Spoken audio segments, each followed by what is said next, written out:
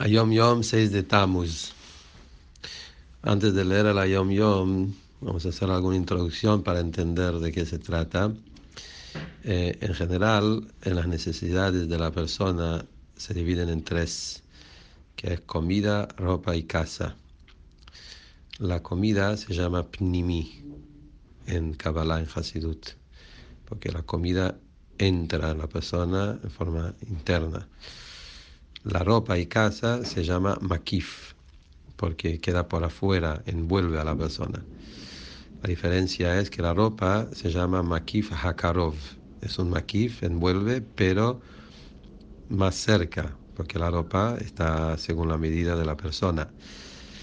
Y la casa se llama Makif Arahok.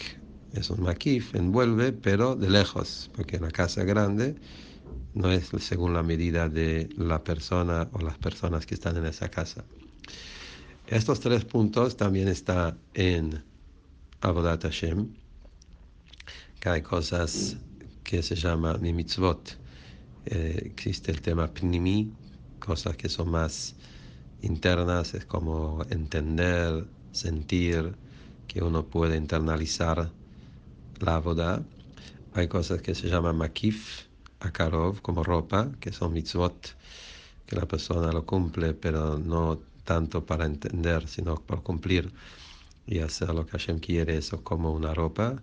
Y hay también algo que es el makif rajok, que es también un makif, pero mucho más lejano, mucho más distanciado, que es mucho más elevado, que en Torah y mitzvot existen las tres cosas. Hay mitzvot que tienen tema de pnimi, una forma de cumplir mitzvot que es el makif más cercana, y otra manera de mitzvot que tiene que ver con el makif más lejano.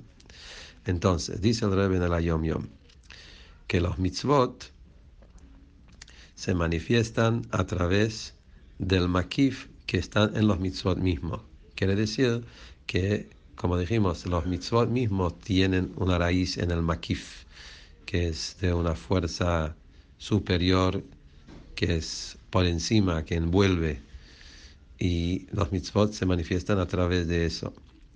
Mitzvah tzedakah, por ejemplo, es una mitzvah general hasta que todos los mitzvot se llaman tzedakah.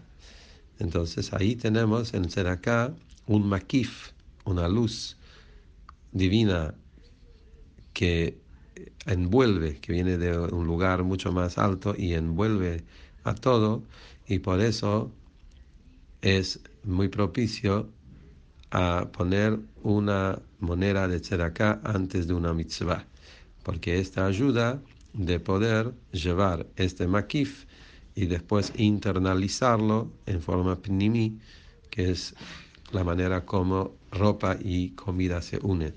El makif, que es una luz superior, le da fuerza en el pnimi, que es la luz más internalizada. Pero todo esto es el makif más cercana, como ropa. Pero el estudio de la Torah tiene una superioridad, porque Torah pertenece al makif lejano, como casa, y su influencia es de un nivel mucho más alto. Bueno, todo este Yom Yom está relacionado con Parashat Jukas, porque está en el Lekutei Torah del Alter Rebbe en esta semana, donde explica el canto de Bnei Israel sobre el pozo de agua, el manantial, Beerash el Miriam, donde cantaron el canto, y explica cómo en ese canto está insinuado todos estos temas, cómo los mitzvot traen todos esos niveles de luz.